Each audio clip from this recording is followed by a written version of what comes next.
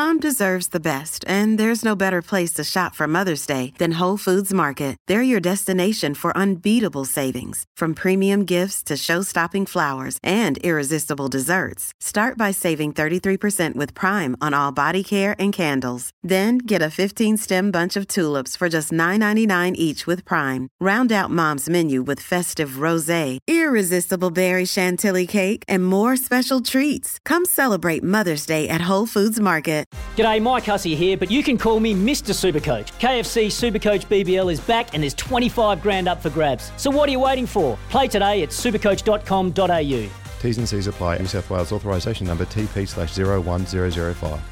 Welcome to Trailblazers, I'm Ricky Swanell, and today we are going off the field with one of our leading sports administrators. She became a very familiar face during New Zealand's co-hosting of the 2017 Rugby World Cup, and even more familiar now in her role as CEO of the ICC Women's Cricket World Cup, which will start in March next year, albeit slightly delayed, but we're finally almost there. Andrea Nelson, CEO of ICC Women's Cricket World Cup, welcome to Trailblazers. Kia ora, Ricky. I must actually first say it's a bit of a miracle that you and I are ever getting to do this together, given I recalled when we first properly met, which was on a very hairy bus ride in Rio, daily bus ride. Yeah, there were several moments I thought, well, this lady I'm sitting next to seems lovely, but I do hope I see my children again one day. But it all worked out fine. We got there. We survived. We enjoyed the Rio Olympics, and you gave me some very sound career advice on those daily trips as well. But let's talk about you. Let's talk about how a PE dropout, I think you've described yourself as that, becomes one of our leading sports administrators. How does that happen? Yeah, look, my family asks me that on a regular basis. It's a matter of a lot of hilarity that the least sporty member of the family has made a career in it. Look, I think for me, I started in music and media, really loved kind of rock and roll. That was sort of an art, theatre, those sorts of things. And I wasn't really even a sports fan, to be honest. I didn't particularly watch or enjoy it growing up. It didn't feel like it was for me, Ricky. I didn't feel in my school environment, I wasn't encouraged to do it. I never got the enjoyment of it. It came to me when I started working on the London Olympics. And actually, I picked it up as a gig, thought it'd be an amazing experience to be part of an Olympic bid. But seeing firsthand the kind of inspirational power of those kind of big global sporting events really personally inspired me. And I joined the Ladies Football League team. We started bottom of the league and made our way up to winning the premiership, actually, 3 years in, which was a glorious achievement. But I found it addictive. And for me, as a parent as well, it's really big. You know, I see the power of sport to change lives for the better. It's changed mine. And I'm really proud to have it as my career. Yeah. Yeah. So where did you grow up? And you obviously, the rest of the family are into sport. Yeah, look, that probably would take a 45-minute podcast in and of itself. But I actually, I was born in Blenheim, and then I moved to a small town in between Napier and Wairoa called Rauponga. I was the only Pākehā at my little rural primary school growing up, and lived there, and then Wairoa, and then eventually moved to Auckland. And so I went to high school in Auckland at Westlake Girls. So, yeah, I moved around a lot growing up and seen lots of different sides of New Zealand. Yeah, that must have been quite a formative experience, a formative way to grow up in very small, rural Māori New Zealand. Yeah, look, it feels a long way away nowadays, and I haven't been back, I must say, to Rauponga for quite some time, but it definitely was. It was, I didn't have television really growing up, lived on a farm. I think, going into the town to go to the post office was quite an outing. So definitely learned to entertain ourselves. But then I moved to the North Shore of Auckland. So I think you call that adaptability, right? Moving from one to the other. Yeah, must be a massive culture shock to go from tiny to the big smoke, and then a big school like Westlake Girls as well eventually. Yeah, absolutely. I think the joke I used to make was that I thought Country Road was where I lived rather than the name of a place where I might buy clothes. But I love it. Yeah, yes. So you consider yourself an Aucklander? Oh, absolutely, 100%. I mean, I lived in Auckland from then, lived overseas 15 years and then came back to Auckland. Wouldn't see myself living anywhere else, even through this lockdown, even through, the year that we've had. I love Tamaki Makaurau. I just think it's a beautiful city. Having the beaches and the big city vibe combined for me is a winner, yeah. Here. I'm sure already our listeners and those who do know you can hear this energy and enthusiasm that you seem to bring to everything. Where does that come from? Have you always been that way? Are your family an energetic, boisterous, and enthusiastic, lust for life family? Yeah, look, at Christmas can get pretty hectic with the 8 grandkids as well, and my 4 siblings. It can certainly be quite raucous, and a few songs are known to be belted out. But I do know my little boy actually, I never really thought about it until my youngest son started getting school reports, and it was a lot of, he's very enthusiastic, and he could learn to channel that energy into things other than chatting to his friends. And I thought, oh, hang on, oh, that's me. Yes. So I think I probably always have been a bit like this. If it's any consolation for him, I once got, and I still remember, a school report, I think of maybe when I was 13, that said, Ricky is an extrovert. This sometimes gets in the way of her schoolwork. Yeah. Birds of a feather, Ricky Swinnell, stick together. Although I think I've got less. I think I'm become more introverted as I've got older. Anyway, but it's an interesting one, isn't it? Because is it that I actually think about this? Is it because I'm enthusiastic and therefore I get excited about what I do, or am I just really excited about every project I've ever worked on? And I don't think I've ever had a job that I haven't been really, really passionate about. And so I think, possibly if I was working in insurance, I might not bring the same joie de vivre, but it's a privilege to work in sport and global events, and I think you should be positive and excited about that opportunity. Yeah, absolutely. Well, you mentioned your career path. You said your music, media. So where did you go after school and to the sort of, and then heading overseas to end up where you are? Yeah, look, a circuitous route, I think, is the answer. So I did a couple of years at university and then went to go work as a journalist for a while, and then went back to university to do a postgraduate in journalism, through which I realised that probably wasn't my bag, really. didn't really have the ability to kind of stick and do those really difficult things, the death knocks, the hard journalism. It just wasn't me. So and then I travelled, moved to Australia, picked up a few kind of communications gigs, and then landed on the Olympics. So it's been a bit of a circuitous route from arts and theatre to sport, but happy where I landed. You were a DJ, a radio DJ as well. Let's not forget that. Oh, yes. I used to work at BFM for many, many, many years. So I actually did the breakfast show news. Well, back in the day when Jeremy Wells actually was on with Mikey Havoc, and then did a current affairs show. And look, it wasn't nothing of the quality and profile of Sens, Ricky, but thanks. a lot more indie rock. Yes. So as you said, you went to London. Was that just to go and do the OE and experience that side of life? Yeah, absolutely. I mean, my family have heritage from the UK, and it was my grandparents talked about it as home, and it never actually occurred to me that I wouldn't do that. So we were living in Sydney, my husband and I, and we're running out of time on the working visa timescale. So we just jumped on a plane and headed over, and did an interesting year working for the Department of Work and Pensions, actually. Possibly that was one of those jobs I wasn't truly inspired by. But it did mean that I got to travel up and down the UK on the lovely rail system and visit some cool places, and then got the chance to work on the London 2012 bid. I started on the same day as Seb Coe took over as chair. So it was a pretty amazing experience. Wow. Did you just sort of fall into that side of it, or you see it come up and thought, this is something I'm going to have a crack for? Yeah, look, when I'd been in Sydney, I'd done some work for a government department that did work with the Olympics and also with Rugby World Cup. So I had some connected experience. And I think also just people were, I'd been in Sydney in the year 2000, so I think they assumed I worked on the Olympics and therefore I would be. But you know what it's like. If you're a young, enthusiastic, competent Kiwi in London, opportunities are there for you. And that's really what happened to me. I took a huge pay cut from work and pensions to go work in a junior job on the Olympic bid, and then ended up leaving there 9 years later with 2 children. So you were working did you work on the comms and the communication media initially on the bid? To start with, my job was to convince East Londoners that they wanted the Olympics there. It was a really complicated piece of land, if you remember, in East London where the stadium is. It was on the boundary of 4 borough councils, massively underinvested, huge socioeconomic issues, real language challenges. And so we were kind of doing the planning applications, getting the business support. So it was a really fun, interesting, challenging period. And then when we won the bid, I moved into doing a bit of a jack of all trades role, really looking after, I guess, everything the London 2012 Games said, whether it was through media or on our website, through social media, which started in that period while I was there. What we said and how we said it was sort of sat in my remit, which is really cool. Yeah. Remembering back to those, and I remember because I think London won the bid, and if I'm right, it was the next day the terror attacks happened there. Yeah. That must have been, and I remember this because I was due to move to London in about three months' time after those attacks, and I did.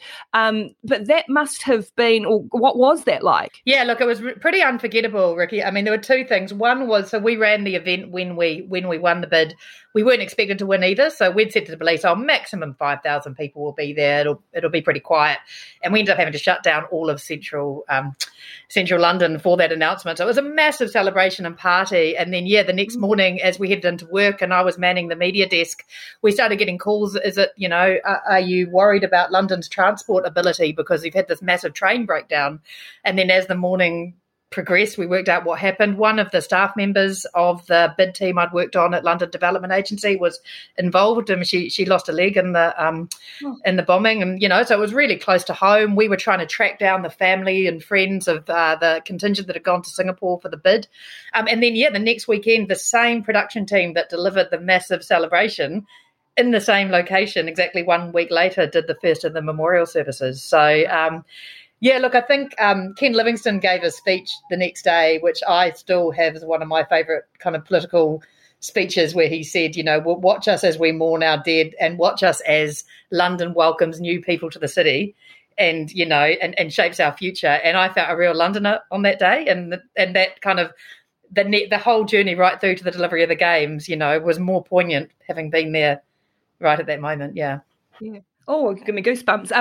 Let's have a quick break and we'll come back and we'll talk about the delivery of those games. You're listening to Trailblazers on SENZ. My guest is Andrea Nelson. You're listening to Trailblazers on SENZ. My guest is Andrea Nelson, who is the CEO of ICC Women's Cricket World Cup, coming up not too far away. But we're talking about her career in sports administration and working on the London Olympics. You'd worked on the bid, and then basically the world came to London. There was scepticism. I remember it was the riots happened not long before, but then these magnificent games occurred. What's your favourite, or do you have big recollections from those days? Yeah, absolutely. It's such a special time for me. And, having worked on a project where during the bid we used to take people to this desolate wasteland and say, you see that pile of fridges? That's going to be the Olympic Stadium. And we used to take people up an old person's home. They'd stuck a glass viewing tower at the top of it, and you'd kind of point out that tyre factory over there, that's going to be this. And so to actually be there, I remember for me the moment that really brought it home was the week before the games. I was in the media centre and I had a call from my friend who was in the athletes village saying, you need to get here now. And so I jumped on one of the little carts and scooted across, and it was the New Zealand team being welcomed. And I hadn't felt, to be honest, I'd lost my connection to New Zealand a little bit. It'd been a long time of living in the UK, and I'd felt pretty British. But I was there in that moment, and they did the haka, the team. And suddenly I looked around, and there I was where the fridge pile had been and behind where the power pylon was, and it was actually happening. And I bumped into Garth Bray, I think it was, who was there reporting, and I was just in absolute floods of tears, unable to communicate. It really came home. And the other one, Ricky, was having the privilege of, in fact, one of the coolest things I've ever done in my career was write the script that the broadcasters read when the opening ceremony happened, which meant that I got to be part of Danny Boyle's sort of team, right, at the outset when they pitched the concept and had the Queen jumping out of a helicopter, and we all went, oh yeah, whatever, and it happened, and it was such a glorious celebration of everything that's good about British culture. And then, with what happened after that in the UK, it does feel like a really special moment in time to have been part of. It was an amazing ceremony, amazing ceremony. And then the Paralympics as well, because, the the stress of the Olympics is over. You know what you're doing. You can relax and enjoy the Paralympics. And the closing ceremony of the Paralympics, I don't know if you remember, had Jay-Z and Coldplay and Rihanna. It was just this massive concert, and it was just this incredible feeling of, this is 9 years of my life, a great party to say goodbye to it, and then on to the next thing. Yes, yeah. So 9 years from bid to the end of the games. And did you have both your kids in that time? Yeah, I took 2 maternity leaves. So my youngest was 1 at the opening ceremony. Not recommended, I'll be honest with you. Not recommended. But I had fantastic parental support. So my parents and also Simon, my husband's parents, came out to help look after wee Louis during that period. And my sister, actually, she came in and was there during the Olympics, got some free tickets and did some babysitting. Cool. So, yeah. No, it was pretty cool, actually, to be part of that. And to have the kids having been there, that's really amazing too. Yeah. So they're British passports. They're British passports holders, wouldn't they be too? Yeah, no, we all are. We're all good British citizens, yes. but I went back for the 2019 Cricket World Cup, but other than that, I haven't been back. So you said you were a general dog's body. Did you must have had a specific role or title or something though, yeah? I had some of the most strange job titles I think ever. I think there was one which was chief editor, which I quite liked. I don't really know what it meant. And then head of editorial services. Look, it was very much, I think, when you're in an organisation for that long, you become the person that knows things. And that was sort of what my role was to a large degree. So I ended up doing a bit of the website content, press conference content, spectator comms. I became kind of the place where jobs were given where there wasn't anywhere else to to pass them on to. It was a fantastic experience, yeah. When you look back to that now, how do you think that those roles and that time and that event have set you up for where you are now? Look, I think when you're involved in something as big as the Olympics, even no matter how senior you are, and I was on the senior leadership team of that organisation by the end, but you're only ever a small cog in a massive machine. But the great thing about being in comms is that you're part of every part of it. You get to kind of see how the sausage is made to a degree, which is really cool. So that really set me up with a good understanding of, I guess, the mechanics of global sport. How do the federations work? How does a venue work? And a real fascination for that as well. So coming to New Zealand, it was a bit of a culture shock to be, quite a big cog and quite small machines and the other events I've worked on. But working on the Olympics is an amazing grounding. Yeah. So what brought you home? Why did you come home in the end? Yeah, the 2 kids and my parents and my husband's parents, wanted to kind of be part of that family. And we knew if we didn't do it then, we would never do it. We had really acclimatized to being British and to living in the UK. And so I kind of fought it, actually. We'd made the commitment to come home, and I did try a few jobs elsewhere, but in the end it was, and I'm glad we did. It was the right thing for our family to come back to Aotearoa. Did you come back? Were you coming back to any specific role or anything like that? Or you just were like, we'll figure it out when we get there? Yeah. So we spent some time with my husband's family up north and then just found a job. So I landed at Auckland Council, actually. So did a brief stint there and then jumped back on the event bandwagon. Yeah. Did it feel small? Did it feel small coming back to New Zealand, which is sometimes why we love it, because it's so small and everyone knows each other and everyone's connected, but at the same time it's so far from everything? Look, I think the really strange thing about coming home is there's New Zealanders that leave and there's New Zealanders that stay. And, when you come home, I think there is a period of acclimatization and you realise that actually, had you stayed, you'd probably have a better understanding of how everything worked. And it takes a while to break back in. And it's the advice I give to everyone when they come home is, just take your time to work out how it all fits together, because when you're in the UK, you're in a different kind of environment. There's a lot more opportunity, and the scale generally is just so much bigger. Whereas here in New Zealand, there's less great jobs, and and people coming home take a while sometimes to land into them. So you said, as you said, you did your council stint, did your time with the council, and then got back on the events bandwagon. And I love that term, because people who do events, it is like that. It is one to the other to the other. Do you love that side of it, or that finite of doing an event, or are you ever going to settle down? Yeah, look, I wouldn't say I love that part of it. Like I do have a family and a mortgage, and I think also I probably wasn't going to do this most recent event. This is one that the bigger cause was what really inspired me to take this on. I'd like the opportunity, as I had in the Olympics, to be somewhere for a longer period of time and really but the great thing about events is that they're just outcome driven, and it's an unforgettable and uncomparable way where you just bring a whole team together and you're focused on one joint outcome. You're there for a good time, not a long time, and you've just got to make stuff work. And that's pretty exciting. Yeah. Yeah. So some of the ones you've done since before this current one with cricket, with the Cricket World Cup, under 20 football in 2015. Yes. Then you worked with the comms team at the Rio Olympics for NZOC. That's how we met on our Rio bus ride to rowing every day. And then probably the most recent and certainly the most successful of those, the 2017 Rugby League World Cup. What made that such a unique, successful event? Yeah, look, it was brilliant. It was an amazing event.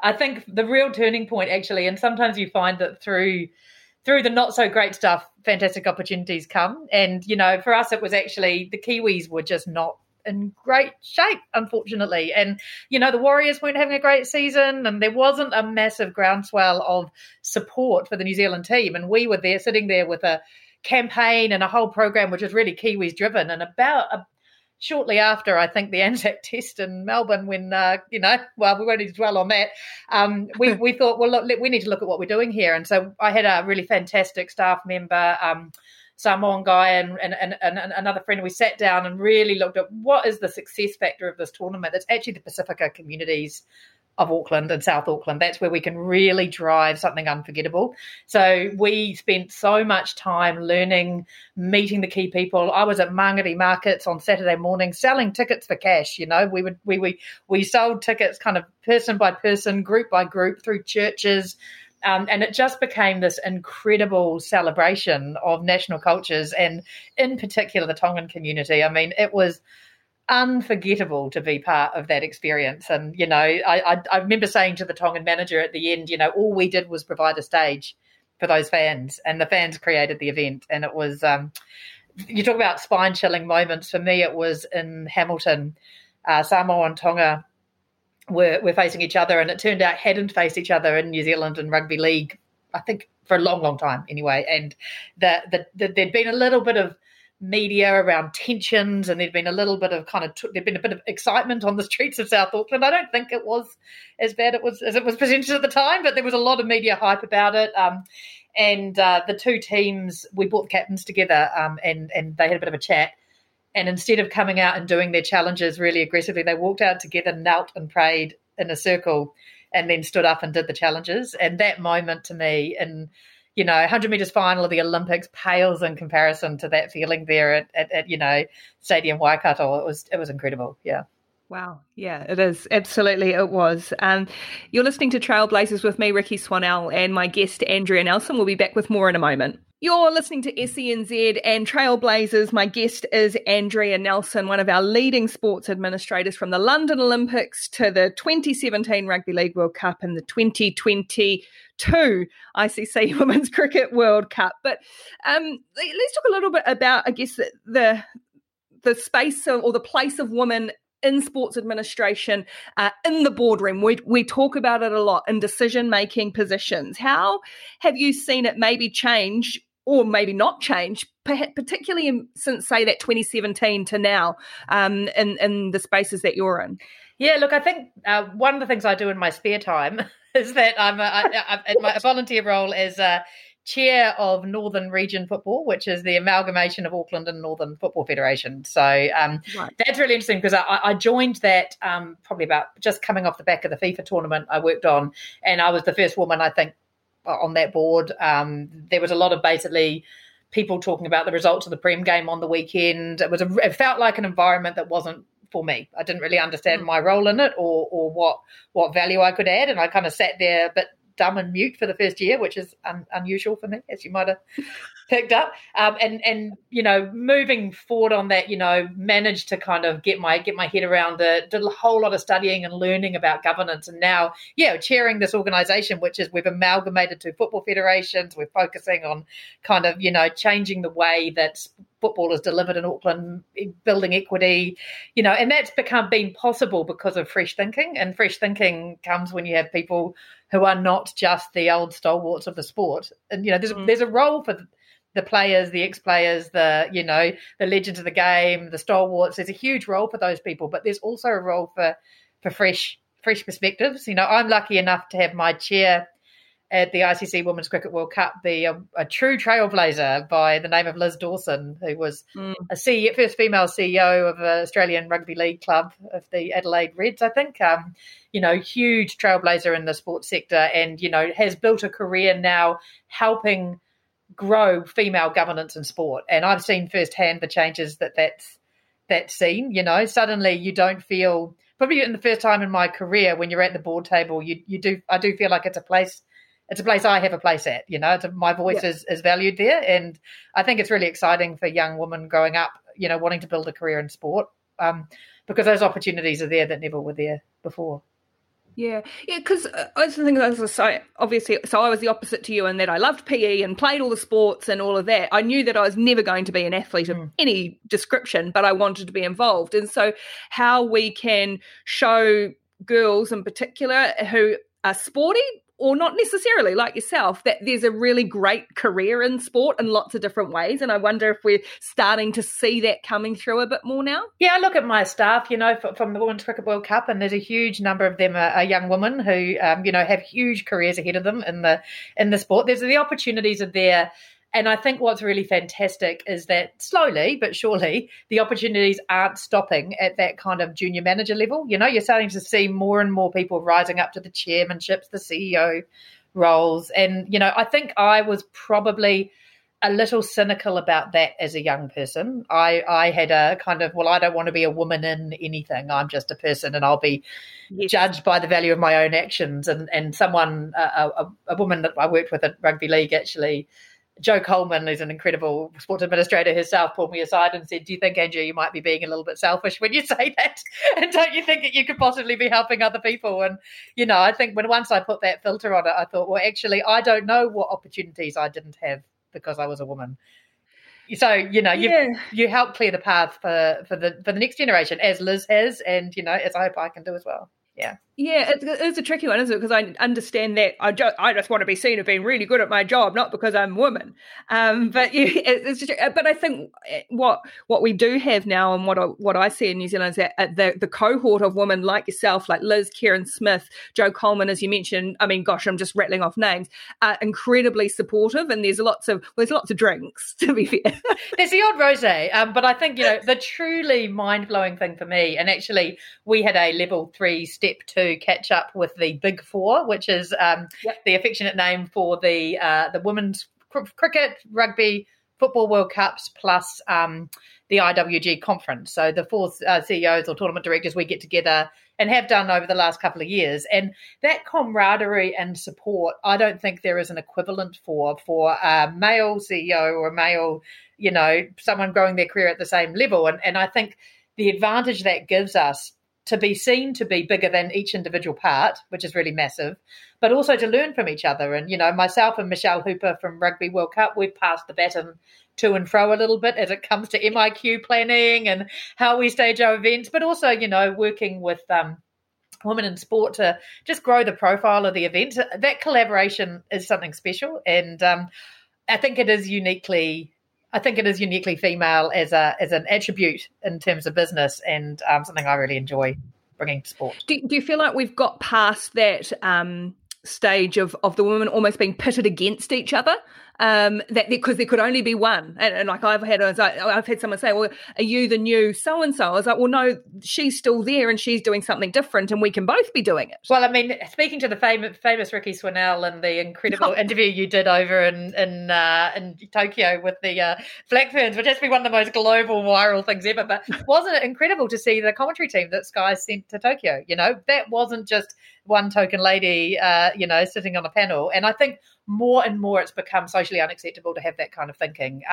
We're not there yet, I don't think, but I think we're well on the journey. And I feel, I keep saying the word privilege, but I genuinely do feel really privileged to be in this moment in time, because I've had opportunities that women before me may not have had, but I've also got the chance to help continue that journey, which is really cool. Are you, and we will get on to talking about the tournament coming up shortly, obviously, but are you at this stage where you start to think what's next, given that your job will be finishing? Well, your job's actually gone on a year longer than you would have thought, or is it still, there's too much else going on at the moment? Yeah, my dad asked me if I had a job for life if we just kept on getting postponed, but unfortunately, Dad doesn't work that way. No, look, I honestly not really. We've got a pretty big challenge ahead of us to get this Women's World Cup on, and it's taking most of the time and the effort and keeping that on track. But I mean, it is really exciting and it's going to be great. And I think it is natural kind of as you lead up to an event, people start to think about what next. But for me, it's not really part of my thinking. It's absolutely kind of focused on next March and getting that away. Yeah. All right, we'll come back and we're going to talk next about the ICC Women's Cricket World Cup, which is not too far away. Stay with us on SENZ. You are listening to Trailblazers on SENZ. I'm Ricky Swanell, and we've been chatting with Andrea Nelson about her career as a sports administrator, which really it sounds like we're sort of doing this reflective, but it is right in the thick of one of the biggest events, which is the ICC Women's Cricket World Cup, to be held here in March and April next year. You were delayed. Well, you'd be finished by now, wouldn't you? You'd be looking for a new job by now. So we have to say the C word. Organising a major tournament in a pandemic in COVID, it must just be mind-blowingly challenging at times. Yeah, look, it's I did, as I think I mentioned, when I took this one on, I was like, I'm not sure if I can do another event because it's just doing the same thing over and over again a little bit, and where am I going to grow? And careful what you wish for, because it's like, I don't even know if you've ever been to the beach when the tide's coming in and you're building your sandcastle, but you put the bit of sand down, but the beach has slightly moved a little bit and you have to start again. That's sort of the process that we've been on, postponed originally for a year, which, you know, it was tough when it happened, but it was the right decision to make for the sport globally, for the team, you know, and the opportunity it brought was really amazing. And then we were sitting looking at a pretty easy cruise into a nice open zero COVID New Zealand. And then obviously the most recent lockdown, you know, has thrown a few more challenges at us. Nothing that is not overcomable. Everything can be overcome, but certainly a real test of everybody's resolve and, you know, the importance of the relationships that you build in order to make a team of many people and many organisations focus on one outcome.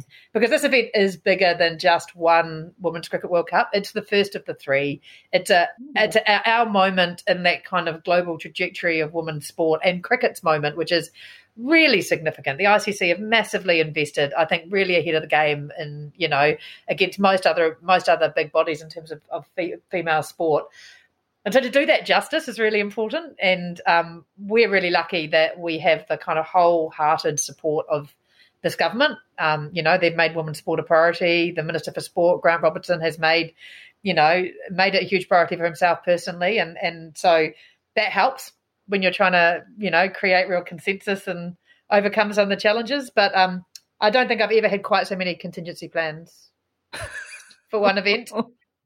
Oh, and as you say, you know, probably in the middle of this year, say in July, you would have thought, oh, this is, you know, we're 6-8 months out. This is great. We're ready to roll now. Perfect. So how much has had to change, or how much is still sitting there waiting to possibly change over the next couple of months? Yeah, the biggest challenge is that certainty is a very hard thing to get. So obviously the government's making huge kind of progress. We've had the reopening plan announced, the traffic light system that starts to provide a real level of certainty around the ability of the event to be delivered. But you do need to be okay to live with a fair bit of grey. And, you know, and work towards a solution. And that's really what we've been doing. And not on our own. We're doing it in partnership with New Zealand Cricket, who are incredibly supportive, in partnership with the ICC, in partnership with government, you know, bringing all those people together to find solutions to the problems that pop up. Yeah, look, I think it isn't your traditional event where you have one operating model and you bring everyone together to deliver that. There's a little bit more openness around some of the questions of how things will work, but it certainly makes it more challenging and more interesting.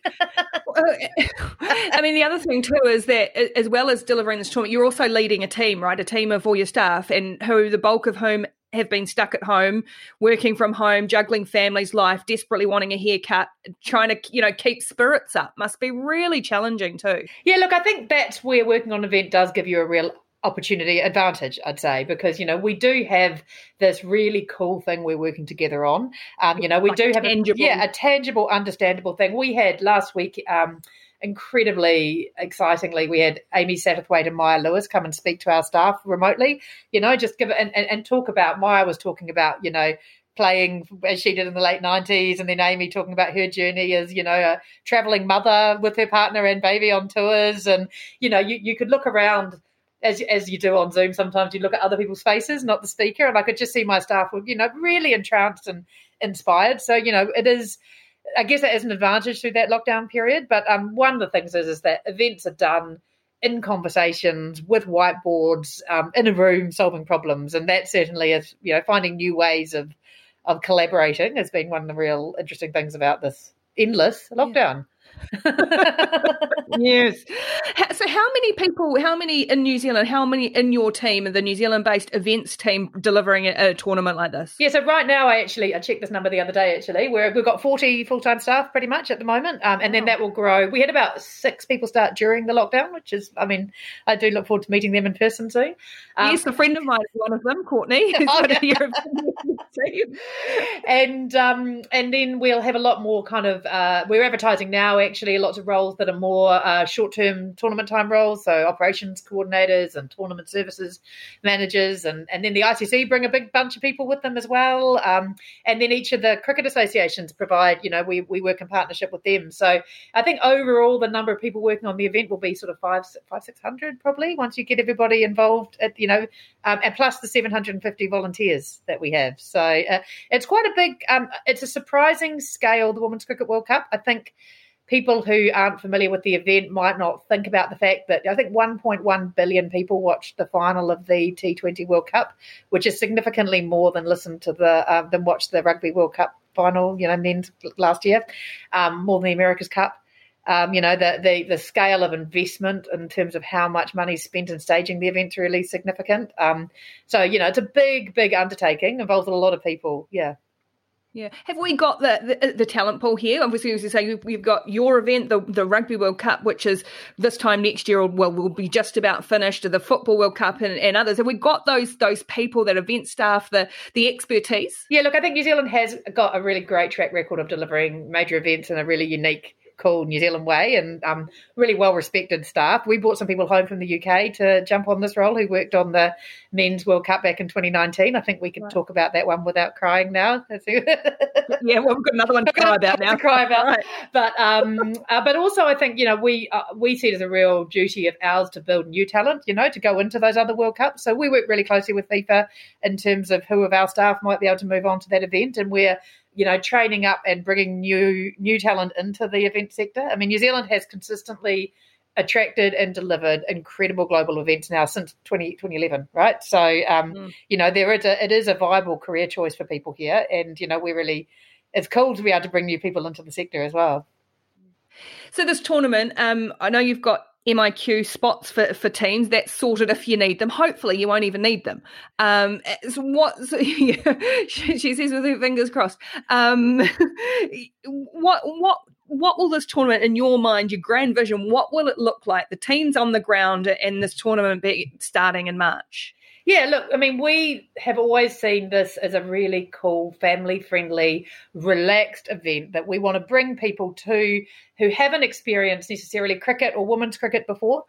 So we're really kind of unashamedly pitching our event at at that family market. We've got some really cool things we'll be announcing in the weeks ahead that's really going to kind of provide a really unique event experience. And the thing about cricket, and particularly in these COVID times, is almost all of our venues are open grass bank venues. It's safe. It's it's a nice relaxed environment. It's an ice cream sitting on the bank while the kids run around and have a good time. It's a really nice day out, and that's that kind of fun, relaxed summer festival we think New Zealand's really going to be ready for in March next year. We would have had our music festivals, I'm assured. We would have had our summer of music festivals, and this is going to be the first really big global sports event post this lockdown. So, that's sort of the vision, and that hasn't changed. And we're not moving away from that in any way, shape, or form. What we are doing is a lot more planning on how we keep everyone safe, how we keep our participants safe, the public, how we work with the opening border policy, and how that changes what we need to do. But ultimately, we're really focused on our tagline for our tournament is "Let's show them."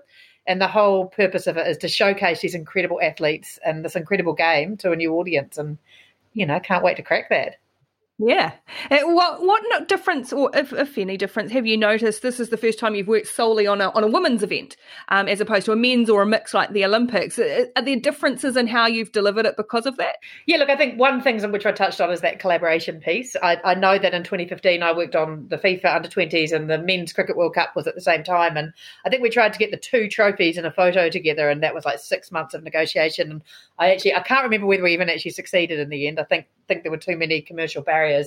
The cool thing about the phase of women's sport is in right now is that it's not yet as rigid as male sport, and it provides more opportunity. And we really find that the White Ferns, they're really passionate about this being a home tournament, and we obviously want to treat them very fairly as we would with a male athlete, but the enthusiasm and passion for getting involved and doing the school visits and that's really strong. We went up to Waitangi to launch our education program, and Sophie Devine, Susie Bates and Leah Tuhu came up for that to spend the day up there launching our te reo and English education resources. And, that would be a really hard thing to pull off on a men's event. So that's really cool. The other thing I'd say is I worked on the Women's Rugby League World Cup indirectly. There was an edition of that happened in Sydney, but that was played at community grounds, free of charge, for local schools. And the thought of doing more than that back in 2017 was, we felt we were being quite groundbreaking in what we did actually manage to roll out. So the progress that it's making, our athletes will stay in 4- and 5-star accommodation. They'll fly business class. We're not the best pitches in the country are what they're playing on. There's no, outer ground stuff going on. And that's just a huge, you can take it for granted, but it's actually such a massive step forward, Yeah. And I mean, they're just little, even, flying business class is not little, but it's a respect thing, isn't it? And that's what you hear so often from female athletes. It's just a little bit of equality. It's having kit that fits. It's those equal promotional opportunities and stuff. Well, one of the things that really resonates to me is there's an amazing operator, Liz Green, was Liz Perry. She's general manager of Cricket Wellington, but I talked to her really early on when I first got the role, and we were talking about toilets. Actually, and how it's really annoying that when you're a female athlete, if you want to go play on Eden Park, there are only 2 cubicles. So you had to go and use the publics, or you had the girls all queuing up to go in before the game, or at Basin Reserve, she had to go home and have a shower because the showers were not suitable. Through the investment from Sport New Zealand, we've actually managed to upgrade all of the changing facilities at all of our venues to be female appropriate. And again, all of these things you can dismiss one by one, but when you put them all together, it's a really kind of critical moment in time that we're actually delivering this stuff. And I genuinely believe by the time the FIFA World Cup wraps up in 2023, New Zealand sport will never be the same again. And, the opportunity to be part of making that happen, I feel like I'm going to look back at these couple of years, even with COVID, even with everything, even with homeschooling, I'm going to look back at this period and go, get the same chills I get when I think the pride that I feel about being part of London 2012, and that's a pretty cool thing to be able to say. It really is, yeah. On the on-field side, and you mentioned back in 2017 and realising all of a sudden, oh gosh, the Kiwis are battling a bit. The White Ferns have had their struggles. They certainly have shown some really good signs on that tour in England earlier this year, but they did struggle through the summer. Does the fate of the home team, how does that kind of factor in, or does it worry, or is it something that might not even have that big of an impact? Let's hope, and as I say, they're improving. Let's hope that they really can put a great showing in. Yeah, but if they don't, look, I think obviously they won it back in 2000, and back in 2000 they stayed in the dorms. Actually, that's another one I find really. They had one sponsor, and it was Cricinfo, and anyway.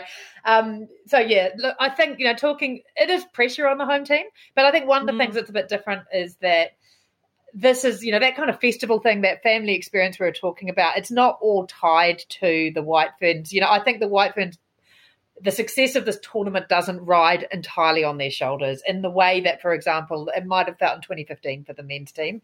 It's a really great opportunity. It's a huge platform to build a real fan base. And I have no doubt, that team will be, putting on some pretty inspirational performances next summer. But, I think working in events, you've got to think beyond the home team, because it's actually not, I don't work for New Zealand cricket. I work for the Women's Cricket World Cup, and whoever's in the final, we need to create an environment where Kiwis are out supporting the teams, the people, billions of people are tuning in worldwide and seeing these amazing scenes. That's my focus. Obviously, selfishly, I was up at 3 a.m. watching the Black Caps, and I will be, crossing my fingers behind my back for Sophie and the girls. But we're about the whole event. Thank you so much. We could keep on going for a very long time, but on all sorts of topics. But Andrea Nelson, all the best to you and the team bringing this Cricket World Cup to us next year. And thank you so much for being on Trailblazers. Cheers, Ricky.